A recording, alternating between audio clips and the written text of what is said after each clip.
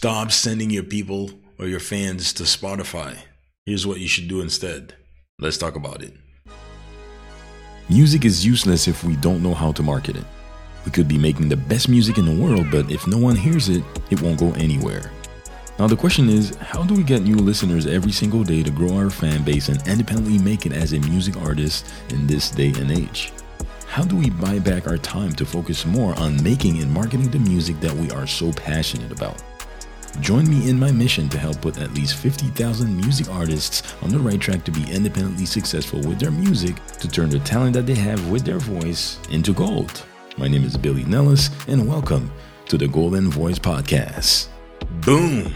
I think you're pretty positive about hearing that sound. You knew that it was coming, didn't you? But anyways, let's get into it right now. So I'm coming fresh off of the 2022 Indie Artist Summit, where I had a conversation with my friend Christine Morel about how she was able to 5x or 10x her music revenue with a strategy that didn't involve her sending her fans to her Spotify, all her traffic, right? Now, not only she's a multiple seven-figure earner as an independent music artist, but she also shows other musicians how to get results with this untraditional music business concept. All right. So she told me a story about this artist that talked to her, saying that he received 60,000 views organically on his video. But the thing is, he wasn't understanding why he wasn't making any money, right? So they looked at everything, and she noticed that he had a link in the description of that video where he was saying all his traffic, sending his traffic to his Spotify, right? His Spotify link for that song, right? So if 3%, as she was breaking down these numbers, if 3% of all these people, 60,000 people, say, went to his Spotify to stream the song, to stream the music, that means that he made a big old $8.46 with all that traffic, right? And, if you don't know, you get 0.0047 cents per stream on Spotify, right? Is it exciting or not?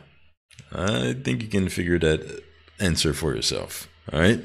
Then she went on to say that instead of doing that, instead of sending people to your Spotify, you should be sending people to a funnel. And a funnel is an untraditional way to create a website that has a series of pages where people can only take one action only on each of these pages.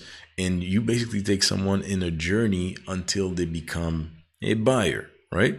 So if we take that same 3%, okay, 3% of these people are going to go ahead and buy something in that funnel, say a $40 album bundle that you're going to put together that's going to be in there for them to buy, right? So if 3% of that 60,000 buys that $40 bundle, you would have made $72,000 with that traffic. $72,000, and 3% of 60,000 is 1,800 people, right? So which one would you get? Which one would you want to get, right? It's like comparing a big McDonald's Big Mac meal with a golden steak in Dubai, right? Are you gonna pick the McDonald's Big Mac over that meal in Dubai? I don't think so, right? So she decided to break it even further. She said, okay, imagine that just 1% of these people buy. Okay, so we're down to 600 people right there. You would have made $24,000 versus making $8.46 by sending those people to a funnel instead. I think that it would make more sense. And this is why you should stop using Spotify as the only place to send people to your friends to go to when it comes to your traffic, right?